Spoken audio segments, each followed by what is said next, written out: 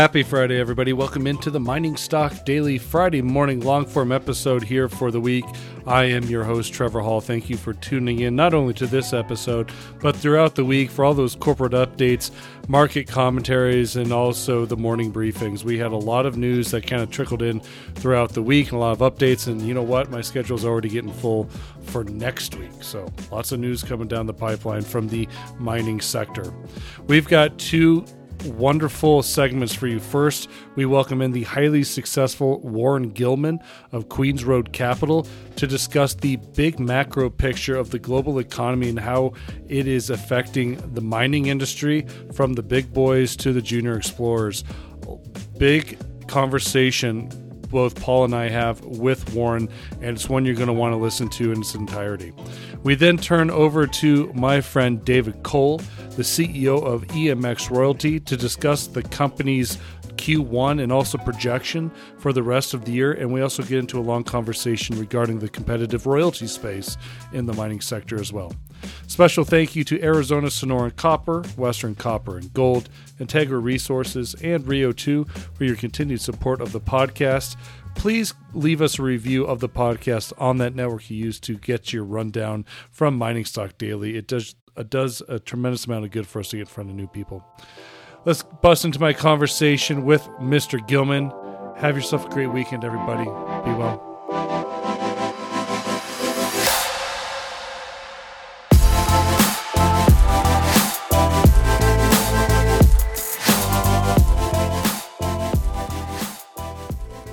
You are in our first segment of our long-form episode here this Friday, the last Friday of April. Trevor Hall here, and happy to welcome in both our co-hosts, Paul Harris, and a new guest from Queens Road Capital, Mr. Warren Gilman.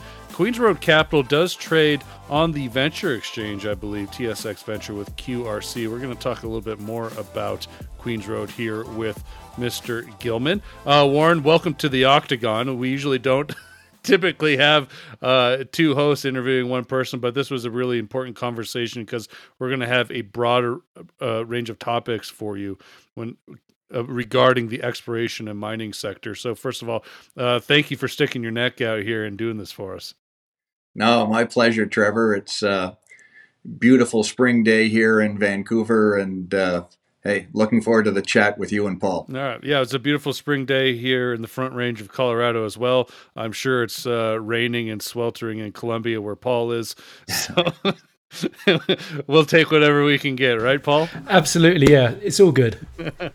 Warren, let's just start out with pleasantries and talk about really your career and experience and what Queens Road Capital is and its involvement in the exploration and mining sector. Well, I'm a mining engineer originally, Trevor. And in one of the inevitable downturns in mining that we see every 10 years without fail, I got laid off by Cominco and had to get a real job. So I became a banker and then became an investor. Worked for 10 years running a business with Li Ka-shing out of Hong Kong, investing in the mining business globally, and then decided to set up my own company, which is QRC, which, as you mentioned, is Toronto listed. And we are an investor in mining projects around the world, commodity agnostic, and a focus on income generating securities like convertible debentures. Protect the downside, get a coupon every month, and have unlimited upside. That's our mantra. And we've been going for 2 years, stocks up, doing well, and going to continue to grow the company. So you're a publicly listed company. Talk about the decision to go public rather than being like the typical private equity. Trevor, that's a great question, and it's sort of an entity that took on a life of its own. We were private. And people might know my email address as QRCC, which Queens Road Central Capital, which was the private company originally. I haven't changed it, so you still reach me at qrcc.com.hk for Hong Kong. I took control of a shell, a TSX venture company listed shell, a couple of years ago, thinking, well, the opportunity arose, and I might need this shell at some point to put some asset that our private company had into the shell and go from there. Well, once I took control of the shell, the market took off. My investors on a private basis said, well, we'd happily put some money into that shell and continue to grow the business in a public format. So it was sort of a response to demand rather than something that I came up with. The investors decided this should be a public vehicle, and so now it is. And 90% of what we do is in the public company now. It would have been a lot simpler, a lot easier if we kept it private, but you do what your shareholders demand. So I just respond to my shareholders. They wanted a public entity with some liquidity and an ability to raise outside capital. So here we are.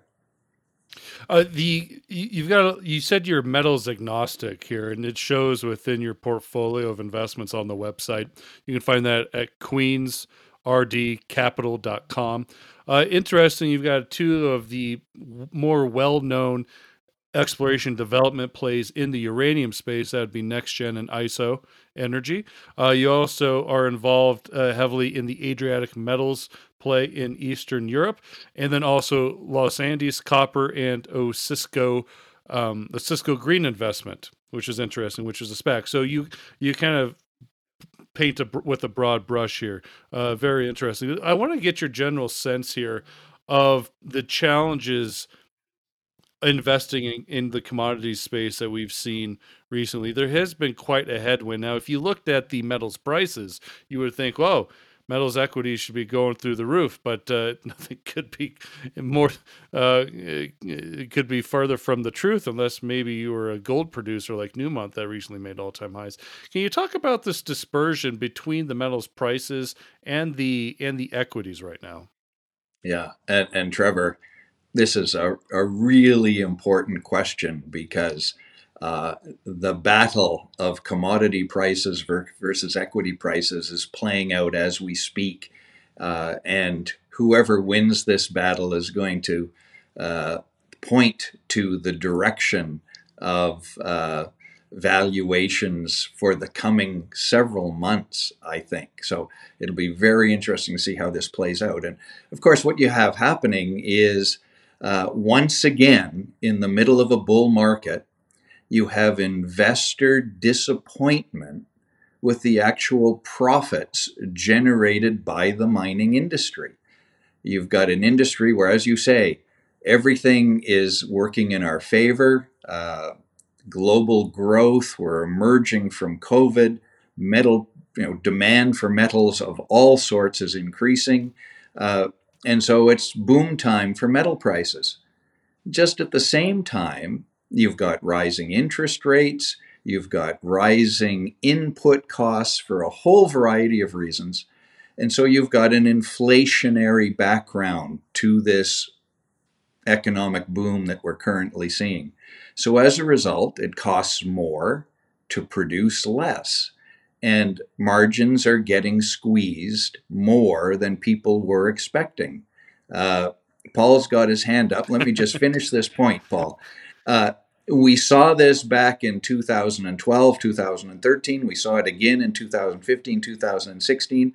What do you have to do to make outsized profits in this industry if inevitably every time commodity prices go up, the cost to produce an ounce of gold or a pound of copper goes up equally or even more, margins get squeezed, and so as a result, you don't make that much money in the industry.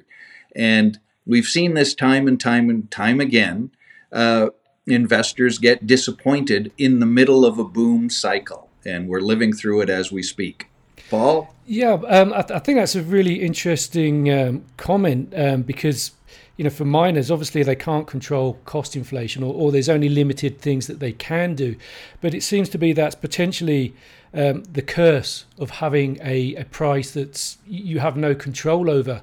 And the reason I put my hand up is earlier this week, I was reading an article in the UK Guardian, And the reporter there was looking at the quarterly results of US companies, nicely traded companies, generalist companies, nothing to do with mining. And despite the inflationary environment, pretty much everybody's profit margins and profits are increasing. And that includes companies that produce food, where there's supposed to be great price inflation, retail, and pretty much every other sector. The companies are able to push through whatever price rises they're experiencing themselves in their inputs, but also perhaps bumping up margins that they haven't been able to do in recent years. They're able to do so. Obviously, metals producers cannot do that. They have to. Their only way of increasing margin is reducing costs. Exactly right. We live in a global environment for the most part. Metal prices, the prices at which we sell things that we produce, are set on a global basis. We are a price taker, and we have to live with that and hope that prices for our goods increase, for our products increase faster than the input costs. Right now, it's a bit of a battle. It's interesting that this all started off, this perception of decreasing margins in the mining sector, all started just 2 weeks ago with, of all things, the earnings result for Alcoa. Not as many mining development investors follow Alcoa because it's just this big behemoth that produces aluminum, and there's no mine development play there. But Alcoa kicked it off. Everyone saw the inflation and input costs, particularly energy for Alcoa, obviously. And that set off a domino impact of concerns for all the big miners. They all sold off in the Alcoa results. And as a result, development companies have then fallen suit, and now exploration companies are falling suit. The dominoes continue to fall simply because of a quarterly report from Alcoa. That report wasn't an outlier. That was something that is reflecting higher inflation and higher input costs across the sector. So it was a very good signal. But it'll be interesting to see who wins out in the next few weeks. Do we get a rebound, or do people stay, shall we say, concerned about the profitability of the sector, even in this boom time? And I do want to get your sense on the profitability versus, I guess you can say, the morality of this sector here, Warren. Listen, the world needs more materials to continue to progress as a society. And I was having a beer with a colleague a couple of weeks ago, and this question was posed.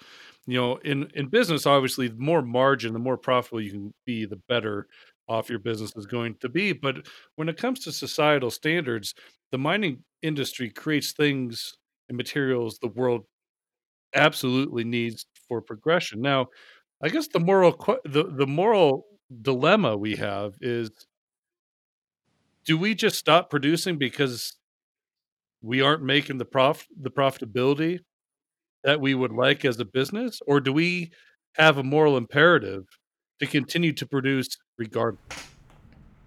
Not many people are going to like that question, but I think it's a good question.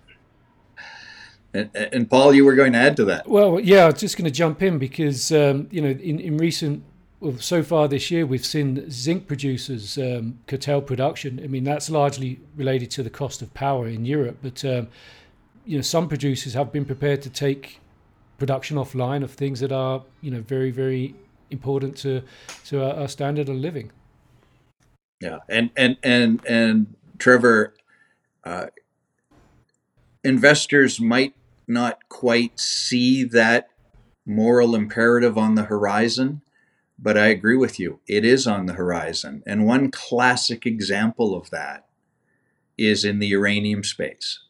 And when you see most of the majority of nuclear fuel that is purchased in the US currently comes from Russia. And the feedstock for that fuel is yellow cake that is produced in either Russia, Kazakhstan, or Uzbekistan.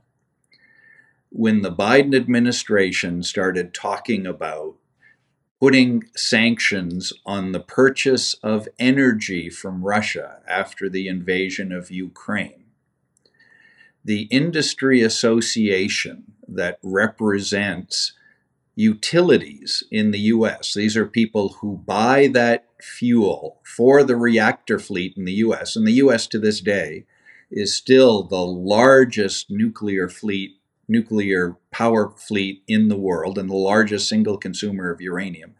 That industry association immediately began to lobby the Biden administration for an exemption to allow them to continue to purchase uranium fuel from Russia, despite all the morality issues around that, and despite the bad publicity of having a industry association lobby the industry in order to be able to buy Russian material.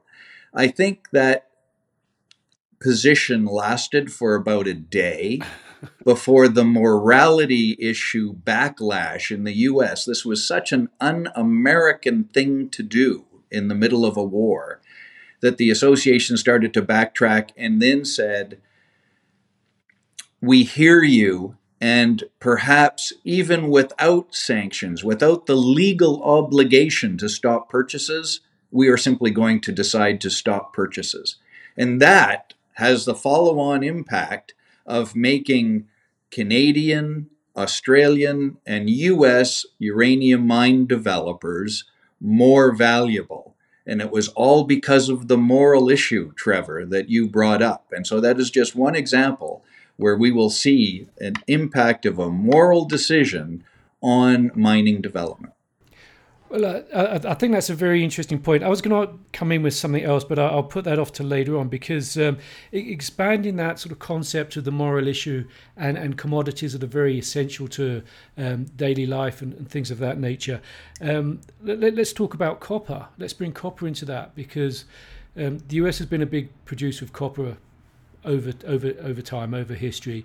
It's got a lot of deposits, but despite US President Biden getting behind the development of strategic minerals or critical minerals, copper is noticeably absent from the USGS's list of, I think it's 53 now, and one could argue that copper is the most critical or strategic or essential of all, because nothing else works if there's not a copper wire running into it somewhere. No, absolutely right. The US has to look long and hard at security of production. The best security one can have is production on your own soil. But we've seen it time and time again in the US, and this is nothing new. The US has been aware of this issue and has chosen year after year, decade after decade, to try to take the cheapest source of material rather than support a critical industry. And we all lived through the rare earth boom of 2009 and 2010, where, for just the same argument, Paul, rare earths are needed in everything the U.S. does, including being critical for the defense industry. And they chose to buy 100% of their rare earths product from China. They chose to buy virtually all of their uranium from Russia. And now they're choosing to source most of their critical materials, including copper, from other countries. You would think that at some point that thought process will change and they will decide that having domestic sources of these critical elements is important. But if past practice is any indication, they haven't done so in the past. So it would be a significant change in attitude, especially in the U.S. Well, as the American here, I'll reiterate that unfortunately U.S. politics is all about, not necessarily about doing what is necessary and right, it's about getting those votes from the fringes, because that's how you win elections. Absolutely right, Trevor. And it's great to say conceptually domestic supply, but then you get the NIMBY result, which is, okay, absolutely, we want a copper mine. I just don't want a copper mine in my backyard. And it has to be in someone's backyard. So that attitude has to change, and it's got to be a strong-willed government that makes it happen. And as you say, Trevor, it's hard to find a strong-willed government. especially in the U.S. these days, where everything is bipartisan. Right. I want to go back to this moral dilemma that we've kind of been talking about, and actually, how does this pertain to investors? Warren, we get a lot of younger people that listen to this podcast, between the ages 30 and 40, which is great, and I'd say it's safe to say a lot of retail investors. Now, we're having this discussion and they're probably just shaking their head like, what the hell am I doing in this space? What's the point? So where is that sweet spot right now that you see for being, somebody who works 8 to 5, who wants to put money into the resource and mining sector, but knows that maybe there's so many headwinds against them? Is there a sweet spot within the life cycle of mine development that you think is still, still has a great place to put some money? Not to mention the risk. Obviously, it's going to be very risky. But where's that kind of sweet spot here? Yeah, Trevor, that's a great question. It's a great question for your listeners, and I'll tell you what the sweet spot is. And it's the spot that Queens Road and myself. This is what I do. This is the area that I focus in. You don't want to go too early stage. You don't want to go too early, very, very young, small exploration companies, because that's just like going to Vegas and rolling the dice. I mean, you could get lucky, but chances are 50 out of 51 times you're not going to be lucky. Mm-hmm. So, if you're a younger investor who doesn't have great experience in assessing projects, you don't want to do that. You don't want to be in the mature companies either, because it's not a lot of fun. It's influenced, their stock prices are influenced more by macro factors, where the market overall is going, where interest rates are going. The sweet spot is in companies that have had an initial exploration success and they're just drilling to expand on something they've already found. And yes, you might have missed the first 5-fold move in the stock, but you'll be there for the next 10-fold, and your money will be safer because the company has already found something. They already have something. So the stock isn't going to go to zero, but it could increase 10 times from where it is now if that discovery gets bigger and bigger. That's, in my view, the sweet spot. And it's not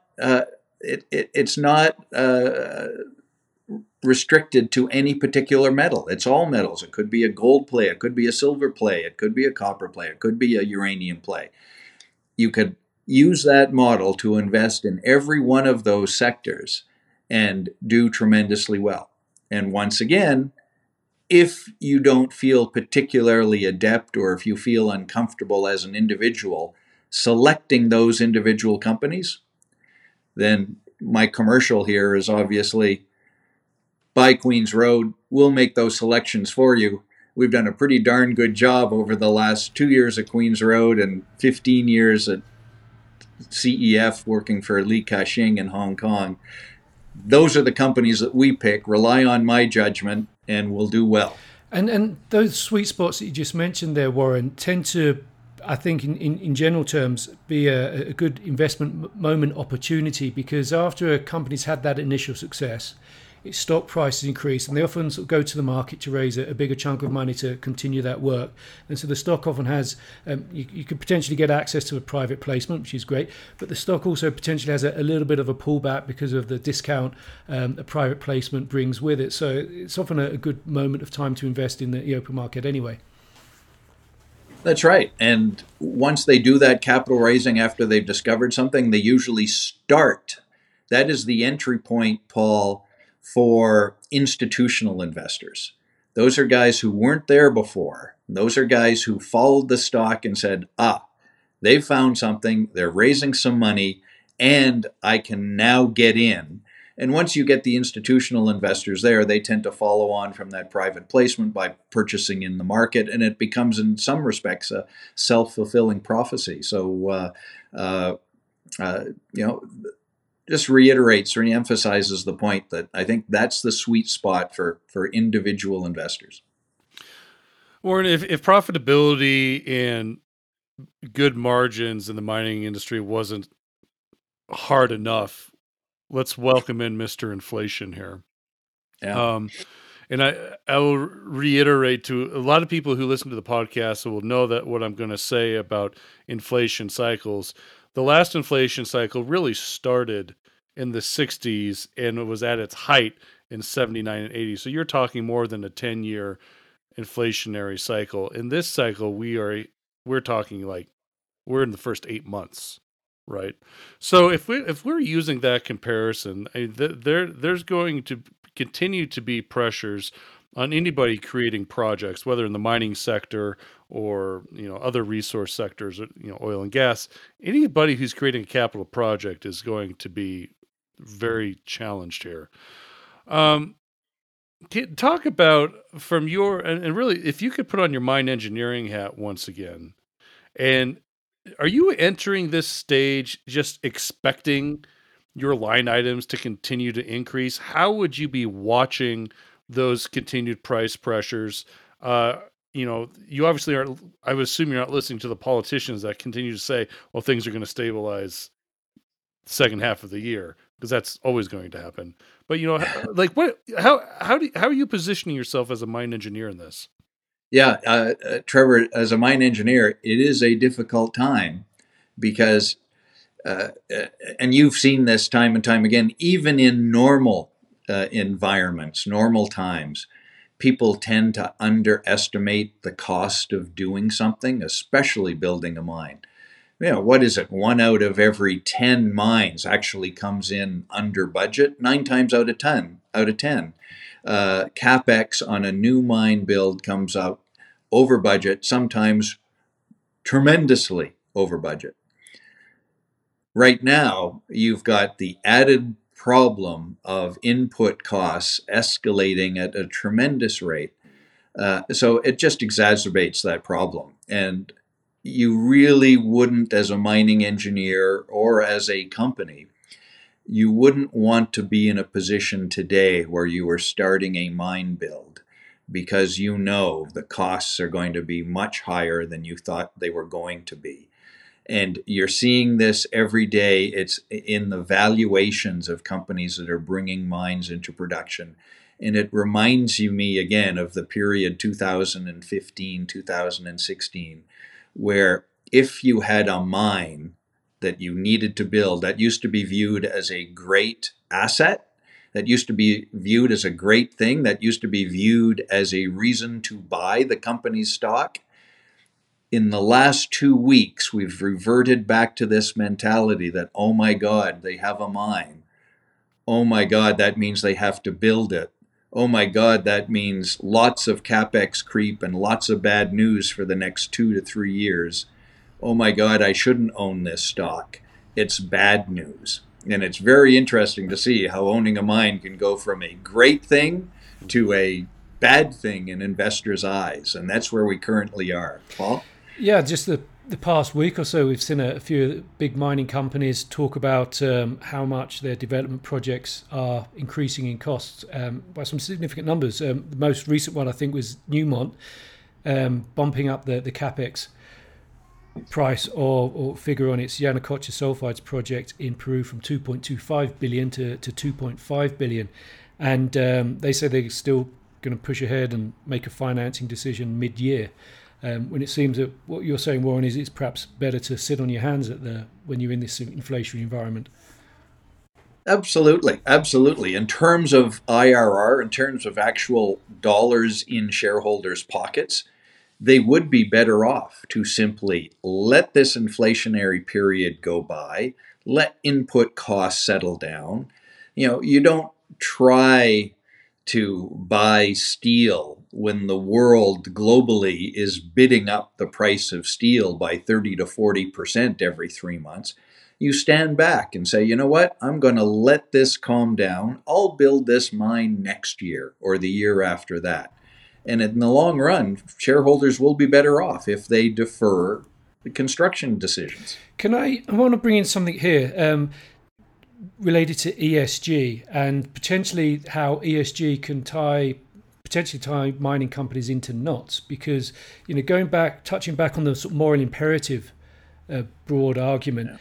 A company's been talking with government for a number of years saying we want to build this mine, we want to generate lots of revenue for you, we want to help develop the region and create jobs and all the rest of it. And then when it comes to the moment, the prices aren't there, or inflation's too high, so we want to delay, we want to defer, we want to push into the unforeseeable future. Does ESG sort of start creating a moral imperative to have to develop a mine? Yeah. And Paul, again, this is where morality is being seen more and more in the industry. There's the legal right to exploit a mineral deposit, and then there's the social right. A good friend of mine in the U.S. said, put it quite well, I thought, when he said there's the permitting stage in the U.S. where you go through the legal process. And then there's the post-permitting stage, which is perhaps even more onerous, which is all the legal challenges and all the discussions right at the grassroots level to have the moral and the social license to actually put your legal right into play and build and operate a mine. And without doubt, you need both.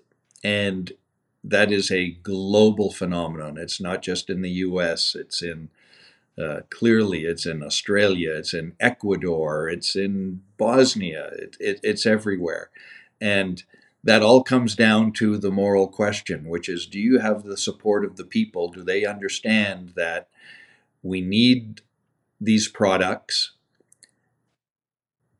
Exploitation of the deposits creates jobs and creates better quality of life for the people in the environment. And it is doing the world a service by producing these elements. And if you get people looking at it with that perspective, you'll have a mine. If people have other priorities, then you won't. And society going forward will make these determinations. Well, what I was wanting to sort of get at there is if you do manage to get that, and then for whatever reason the metals prices dip or inflation goes up a notch, do you have the moral obligation to, you've got government on the side, you've got the legal permission, you've got the permission of the society and the community to go ahead with your project, your plan, and then you waver because the metal price has dipped? I mean, do you have the moral obligation to advance and actually build the mine? I think your moral obligation is to your shareholders, the people whose money you are stewarding. You do not have the right as the management of a public company that lives on other people's money.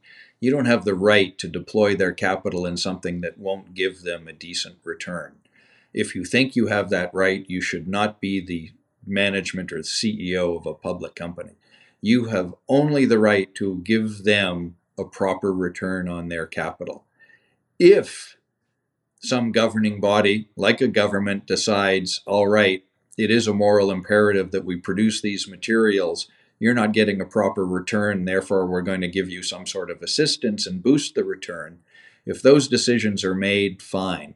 But we don't usually see that in the mining industry historically. But I would argue that if the government wants to get into the mining business, by all means, go right ahead. But don't expect public companies that use the hard-earned after-tax capital of working people as their source of funds. Don't use that source of funds in an uneconomic way. It's well put there, Warren. I do want to go back in a little bit of a macro conversation here, because one of the things I've been really racking my head on is future financings for exploration and mine development. And I know we've talked a lot about inflationary pressures. What we haven't talked about yet is kind of the impacts of a rising rate environment and what it means for financing projects. moving forward.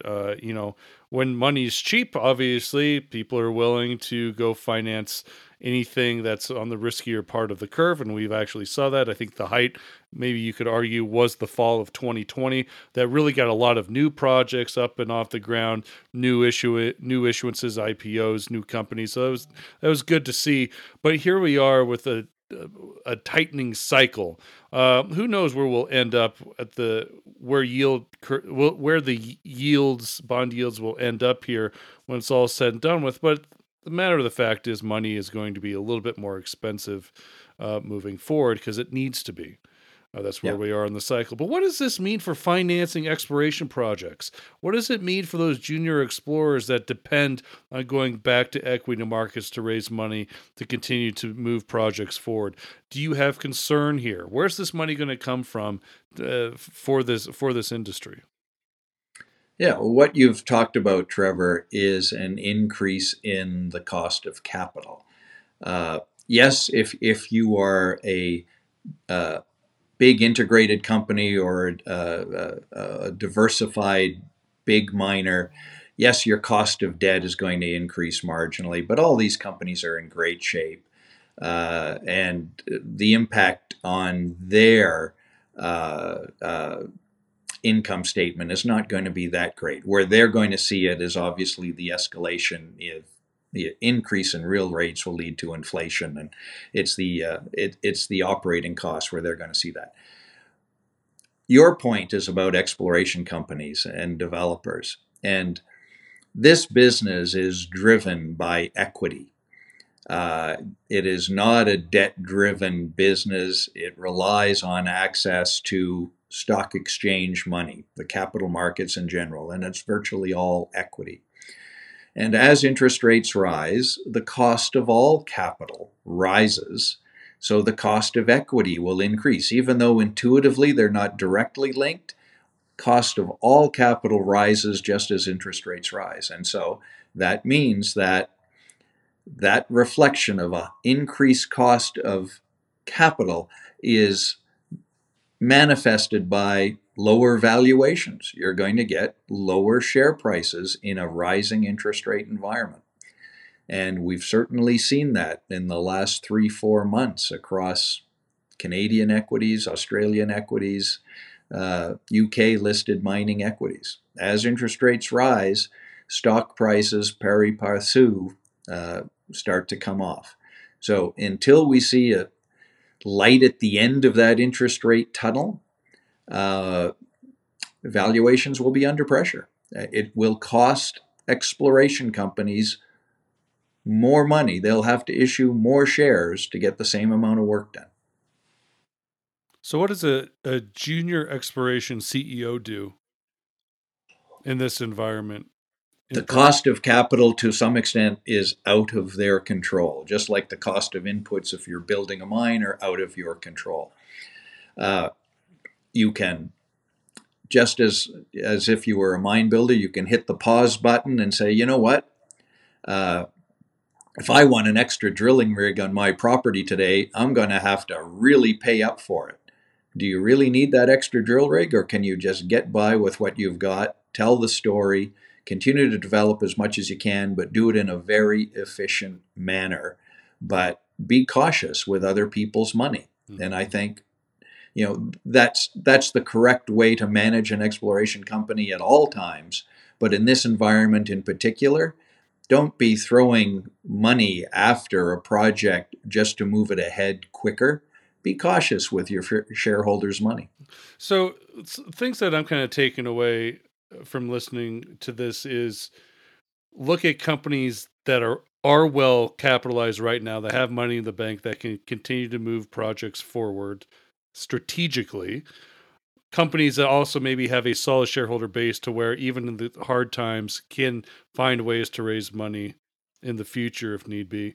It also made me think of how important junior exploration companies with, say, big strategic investors or JVs are are in a much better position now than those exploration companies who are not. So if you have a JV with a major, maybe gold producer or base metals producer, holy cow, that is going to pay dividends for you in this cycle.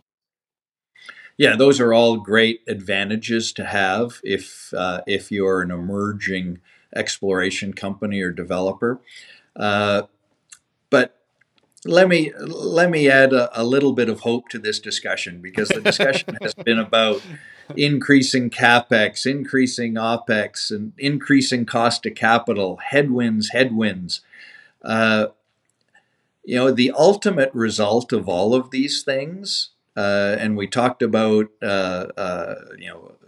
legal right to mine and moral right to mine. The absolute longer term trend here is rising commodity prices, and it'll be tougher and tougher to build a mine, tougher to get the right to build it, more expensive to build it, more expensive to operate it. That means that fewer mines will get built. Fewer big mines will get built, because it's the bigger mines that have huge CapEx increases. And so that will lead to continued tightness of supply, which will eventually lead to higher commodity prices across the board. So it's simply a longer term question of, will those increases in commodity prices outstrip the increase in the input costs? And I'm a huge believer that that will be the case, because demand is increasing. Demand is not going away. We need all of these materials, and it's getting tougher and tougher and more expensive to access them. So the inevitable result is higher commodity prices across the board. And so if you make a discovery, or if you have a mine that's already in production, you are going to get outsized rewards for being in that position. So I think there's tremendous amount of hope. I think there's a tremendous amount of upside. Right now, the market is having a little bit of a reassessment and a reckoning, but ultimately the long-term trend is in our favor. Warren, I appreciate your time. I know we covered a lot of different topics here, and you did well. We'd love to have you back. My pleasure, Trevor. Paul, always interesting, and I love the fact that you take a broader view of these issues, because rather than just talking about what stock's going up and what stock's going down, you guys want to get right behind it and the issues that are driving this. So a great conversation. Thank you. Hey, before we let you go here, let people know where they might be able to contact you with any follow-up questions, or maybe even investor questions regarding Queen's Road Capital. Absolutely. As you mentioned, Trevor, we're a Toronto-listed company. We're about to get upgraded from Toronto Venture Exchange to the main board. We're a dividend-paying company. Paid our maiden dividend last year at the end of our first year of operation, and we will pay another one at the end of this year. So, dividend, profitable, Toronto-listed company. Warren Gilman at qrcc.com.hk. Can I just add a quick comment onto the end of that? I really love the way that the company gives dividend, but shareholders can also elect to take that in stock rather than cash. And the company has a share repurchase program, which, as it says on its materials, says allows the company to facilitate the disposal of shares by short-term shareholders and put them in the hands of long-term investors. I think that's pretty neat, and I haven't really seen any other company do that in that way. Core part of the business plan, and it was driven again, Paul, by my shareholders. At the end of last year, I contacted them and said, guys, I told you I was going to pay a dividend. I'm about to pay you a dividend. And they said, but Warren, we're all billionaires. We don't need more cash. We really want more shares. And I said, yeah, but I don't want to have to do a dividend reinvestment plan for such the small beginning of this company. And they said, no, Warren, you got to listen to us. We want more shares. So that's the origin of that plan, Paul. The shareholders telling me what to do. Excellent. All right, that is Warren Gilman from Queen's Road Capital. We're going to take a really quick break, everybody, and be back with Dave Cole, CEO of EMX Royalty. Stay with us.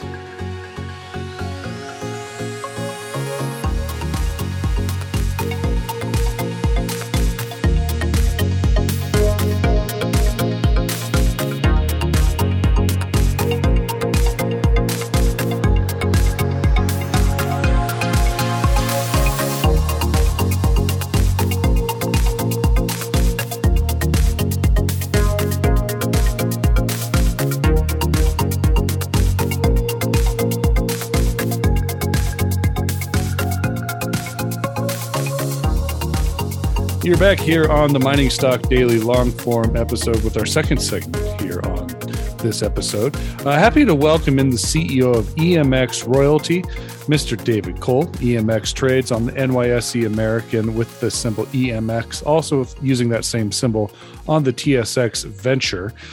Dave, you and I have known each other for quite some time. I do some work with EMX here on the side, and happy to do so. We're going to kind of break some things down here regarding the company and a lot of the news that's kind of taken place here in the last, Q1 and into Q2. Let's start kind of real broad here.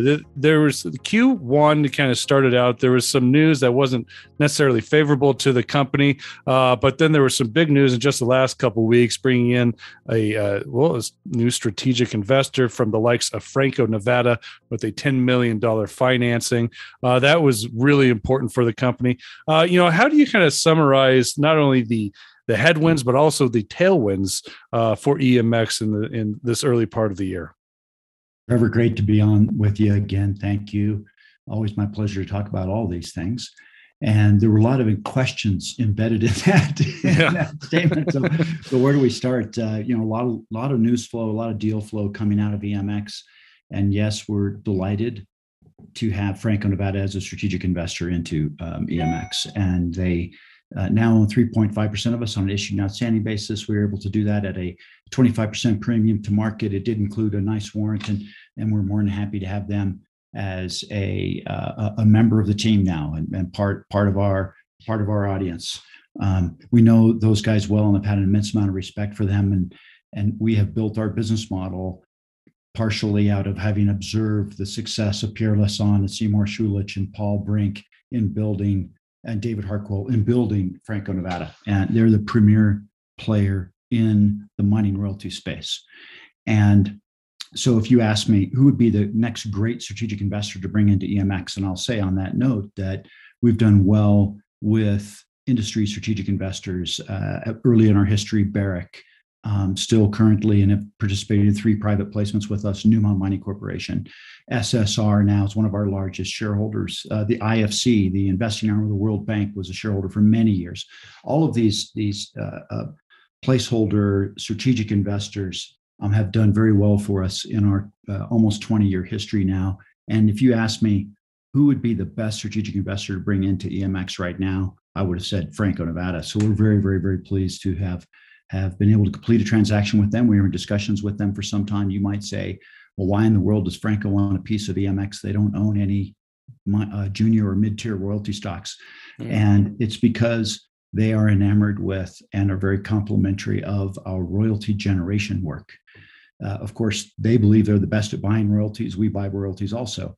But it's the royalty generation component of EMX, which you've heard me talk about ad nauseum over the years. Mm-hmm. That really stands out, and that's our hedgehog, and that's our differentiating factor, and that's why they bought the stock. And Paul Brink has specifically told me I can say that. And we are the only mid-tier junior company stock that they are invested in. We're very proud of that, and I believe and hope that this will transpire into more deals where we work synergistically, such as the one that we did with the augmentation of our Caserones royalty, which is one of the big news pieces that you mentioned. And we love the Caserones open pit copper porphyry with molybdenum credit mine in South America, and that's an asset that's just going to continue to move forward and pump out cash. And we're very pleased to have a piece of that and have a chance to augment it. And we brought that to Franco and said, we have a chance to increase our ownership here. It's the total bite at the apple is bigger than we can afford. Would you like to participate? And by the way, how about this is a good timing for taking a placement into EMX? And that's how the whole deal went down. We're delighted to have that currently cash flowing copper and molybdenum income coming into EMX. Okay. Now I know there was a lot into that question that I asked. There's a lot into that answer. So let's start kind of breaking this up a little bit here, Dave. What's kind of interesting here is there's $10 million in from this financing from Franco-Nevada, or excuse me, this investment. And you mentioned that they really are, enamored with your royalty generation work, which is really kind of that boots on the ground project type of project generation type of part of the business model here. But on the flip side, you did take this and you go in and you took that $10 million to another part of your business model and went and added on to a current existing royalty. I mean, isn't that a little bit going against what the money was for, or what Franco was originally wanting, enjoying EMX or wanting to be a part of EMX for? Not the first time someone's pointed that out to me, Trevor, and it probably won't be the last. Then you're well seasoned to answer it. That's right. So here's the deal. Yes, the money that Franco invested in us went straight into a royalty purchase. Ironically, Franco is gold focused, and that was a copper royalty. Mm-hmm. So that's another point that to bring up that makes it unusual. I wonder if that is not indicative of the fact that many royalty companies are looking broader with respect to diversification of metals at this point in time. Much of my career, everyone was gold focused. Right now, our industry is fascinated by the potential of multiple commodities across the periodic table. And there might be an evolution within the royalty space where some of the big gold royalty companies become more diversified over time. Hard not to want to be long copper, right? So yes, it was a copper investment, and yes, it was the purchase of a royalty. But even though that's the case, what they have distinctly articulated to us is that the reason why they want to own our stock is because of the royalty generation. David Harko one time told me at a conference where I met him, he said, we think that this combination of royalty generation with royalty purchasing that you do is particularly powerful. Hats off to you for doing it. Oh, so what else is, other than just adding money as an investment into EMX, is there any other involvement on Franco-Nevada's behalf within the company? Nope, that's it at this point in time. Okay. I do want to talk about this Caserones project because you took an early stake in this last year, and you like it enough to add on to it. What is it about this producing royalty that, wanted you to basically double down on it? So this may sound a little cheeky, but it's Caserones. So sorry if that's an overplayed joke. It's the cash flow at the top of our pyramid. So we have done an excellent job throughout our history of building the base of our pyramid, dominantly through royalty generation work. And we all know that the Achilles heel of royalty generation is a long timeline between actual prospecting, creating those royalties by selling them off, and production cash flow at the end of the day, which is what the mid-tier market investors really want to see. And so, this is one of the key objectives of EMX is when we buy royalties to put them at the top of the pyramid to round out our pyramid. So we have the cash flow at the top, in addition to that immense amount of optionality created through the assets in the base of the pyramid that are being advanced through the expenditure of our counterparties. And so we're populating the top of the pyramid. Okay. I kind of want to change subjects here, and because there's a number of news items that you and I need to catch up on, and I do want to talk about the settlement with Barrick, some litigation in regards to the Bullion Monarch mining deal. This was something that the news dropped back in mid-February that there was a settlement made for $25 million. But can you kind of walk us through this? Because the company really kept this litigation on the wraps for, I don't even know how long. It was very quiet. But, kind of talk about, putting the bow on this and moving on. Happy to. So this was a litigation brought by Bullion Monarch prior to EMX purchasing Bullion Monarch. Okay. Against Newmont and against Barrick for unpaid royalties on the Carlin Trend relating to a 1979 royalty agreement with an area of interest clause. And all of the notes surrounding this 14-year lawsuit are public information, and all of that can be researched and found by people that are interested in this case. It's a fascinating case, extraordinarily complicated, many, many mergers and acquisitions that have occurred over time, which only make it more difficult. And we're happy to have it completed. I will say that when EMX bought Bullion Monarch specifically for the Leeville royalty on the Carlin Trend, which is a nice paying royalty, which we'll continue to pay, this settlement did not affect the specific royalty at Leeville. So that royalty will continue to pay. This lawsuit was around the area of interest, and both parties had a different interpretation as to how that area of interest should be interpreted. And we fought the fight for many years. It went to the Supreme Court of Nevada on different summary judgments, and we prevailed in those summary judgments. And ultimately, we settled. We settled for less money than we felt that we should have been paid. And I think Barrick paid more than they felt they should have to pay. And that's probably the right space for a settlement to occur after lawyer expenses. And this whole thing was set into motion prior to us owning Bullion Monarch. All we did was continue that forward to the betterment of our shareholders. And I'm delighted that it goes in the win box. After all of our expenses, we netted out 18 million USD. Very pleased to have it behind us. We're not in the business of suing counterparties. We're in the business of creating wealth with our counterparties. And that's one of the reasons why we didn't bloviate about it. Happy to have it done. We have a lot of respect for Barrick. They were an early shareholder in EMX. We think they do great work, and I hope we can do work with them in the future. Well, let's continue this conversation regarding unpaid royalties, because there's another, I don't know how you call it, the relationship with Zijin with the project in Serbia. You had put out a notice that you had entered into arbitration for negotiations regarding that royalty. And then back in late January, you suspended that filing. This is a big one because, for the last few years, Dave, you haven't been bashful about just really how magnificent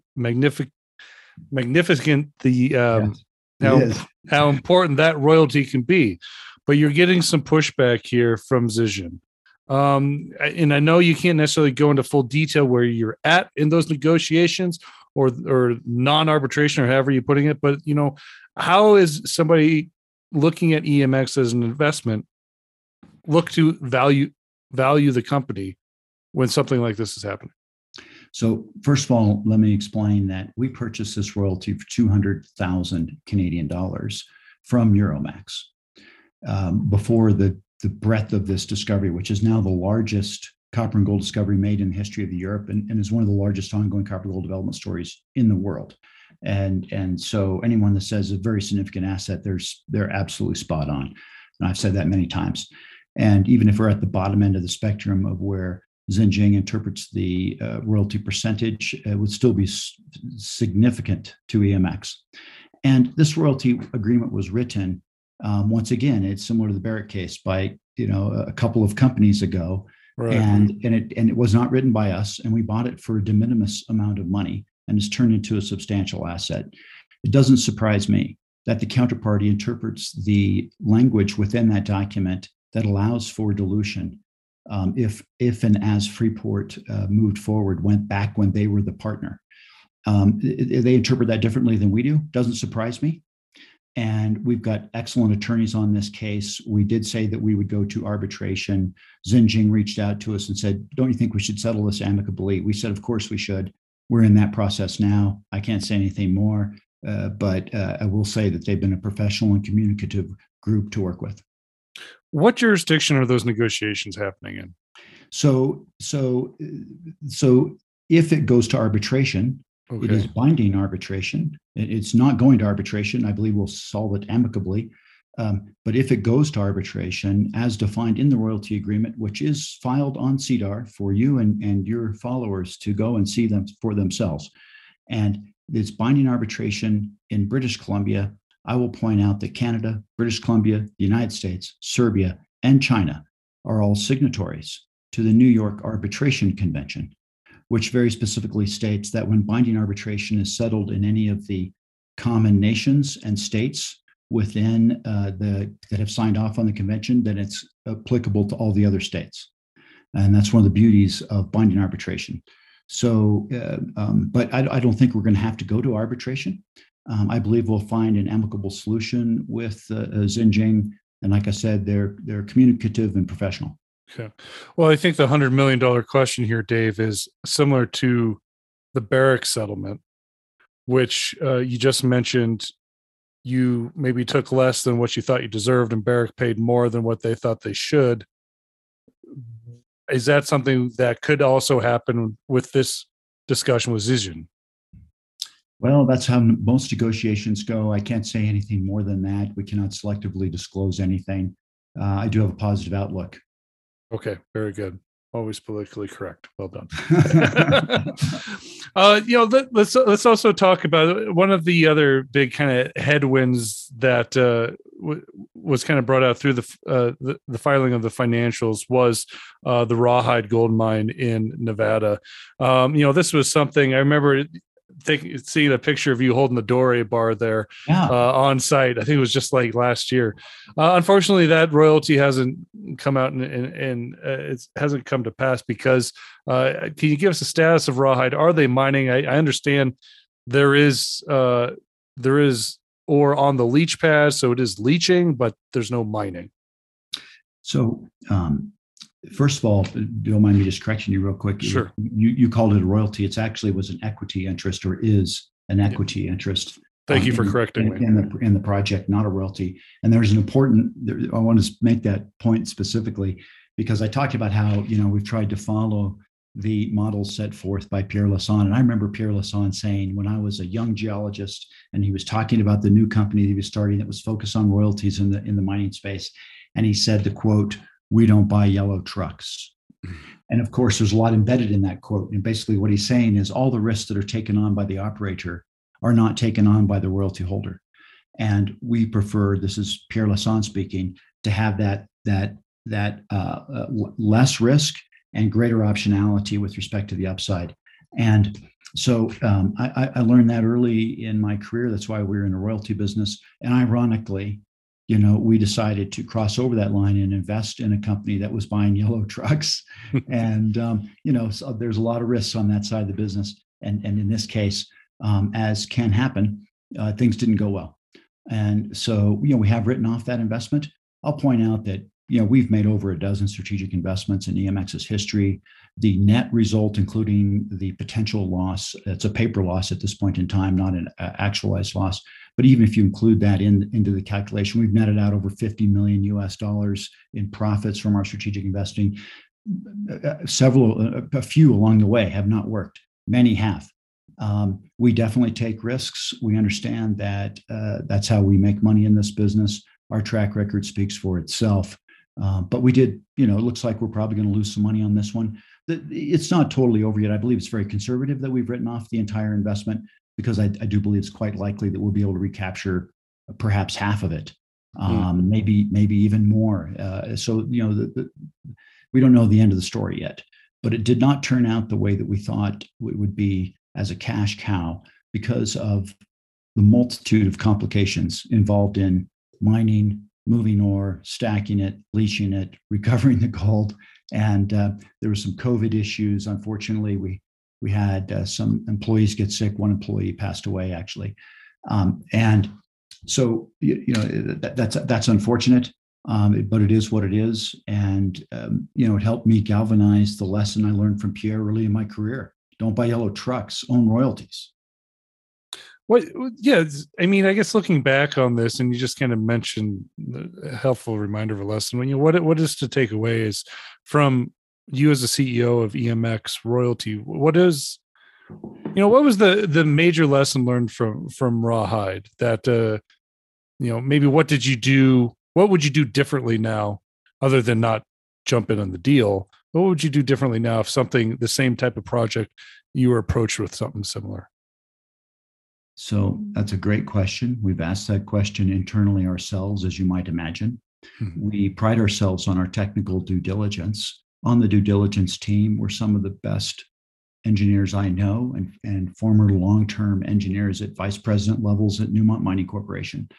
And we just simply got it wrong. Probably one of the things to point out to all of us in the mining industry is that risks are multiplicative. So if there's a 95% chance that everything will go right with respect to the mining and a 95% chance that everything will go right with respect to the crushing and a 95% chance everything will go right on the environmental side, et cetera, et cetera, et cetera. Those are multiplied by each other. And the next thing you know, you're sub 50% chance of success.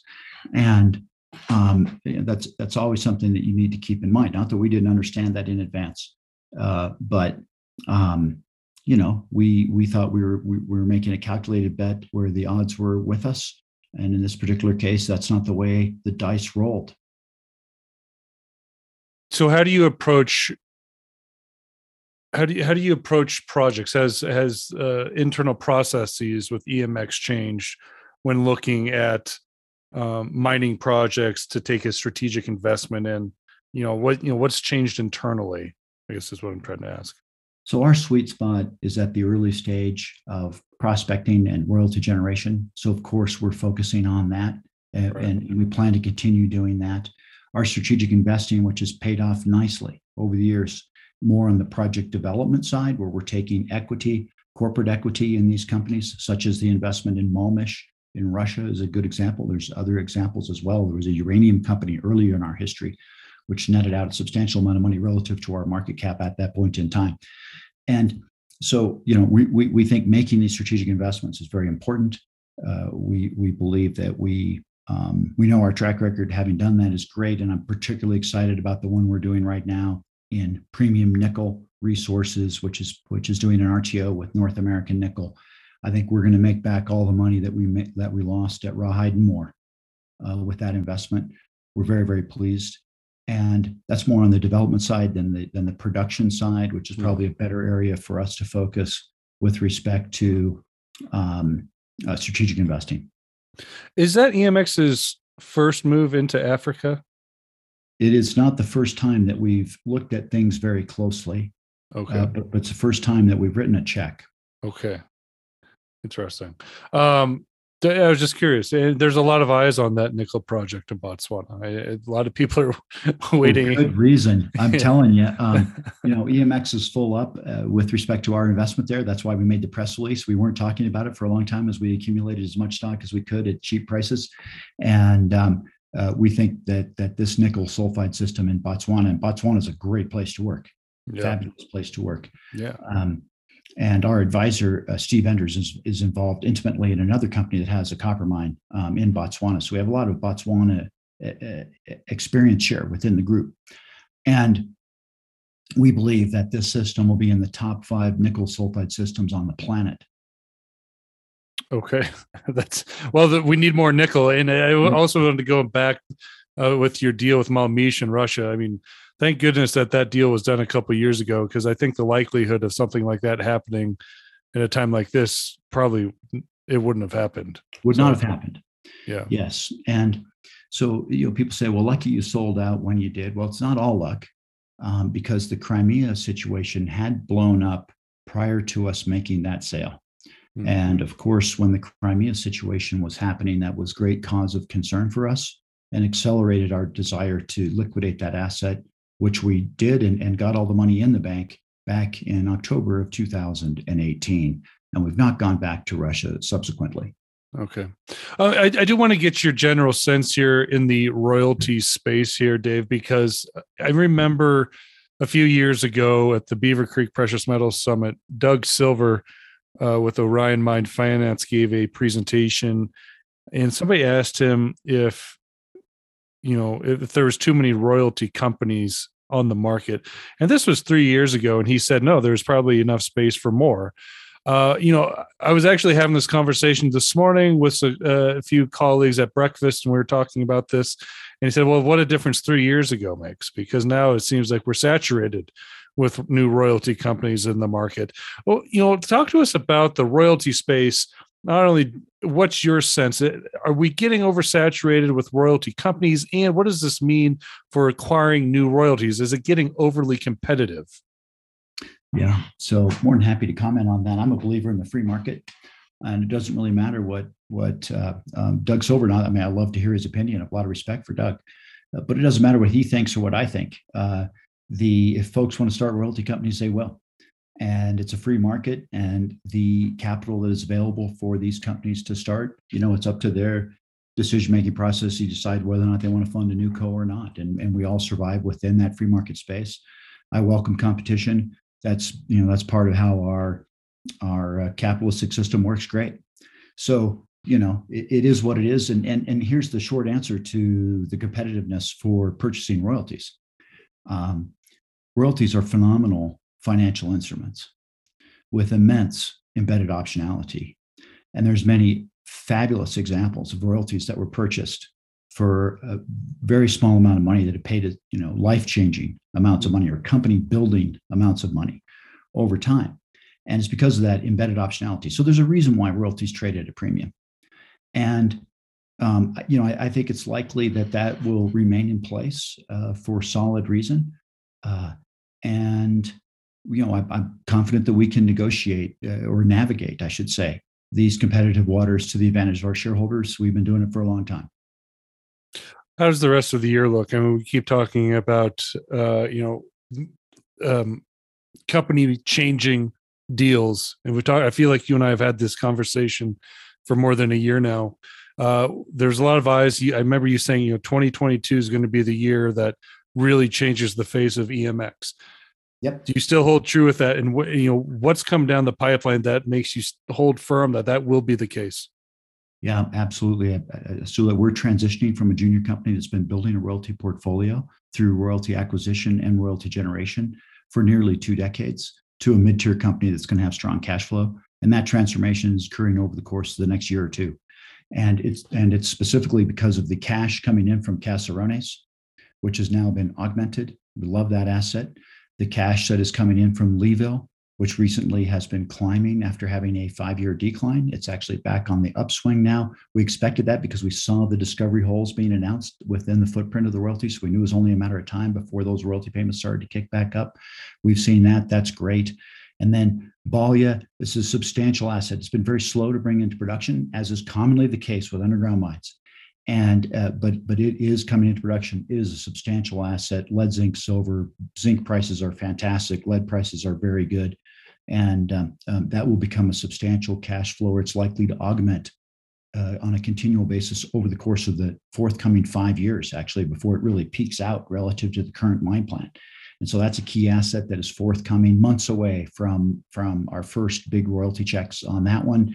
Then settling the Timok issue, getting the royalties that they already owe us from the back production. That mine is in production, it's producing nicely. And whatever number we end up settling on, it's going to be a meaningful amount of cash flow to EMX. It'll be good to get that one completed and that money coming in the bank. And then very, very, very importantly is the Gediktepe royalty that was part of the portfolio that we bought from SSR. And made SSR one of our larger shareholders in the course of that transaction. And that is a 10% NSR on the upper oxide gold and silver enriched zone that is in production now. But there's an important clause within that royalty that says they do not pay royalties on the first 10,000 ounces. So the 10% kicks in after 10,000 ounces. My understanding is they're somewhere between 4,000 and 5,000 ounces right now.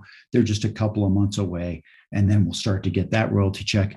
And that's going to be significant amount of cash flow to us for approximate 5-year mine life of the upper oxide zone. Then it switches to a 2% royalty in perpetuity on the polymetallic sulfide zone at depth.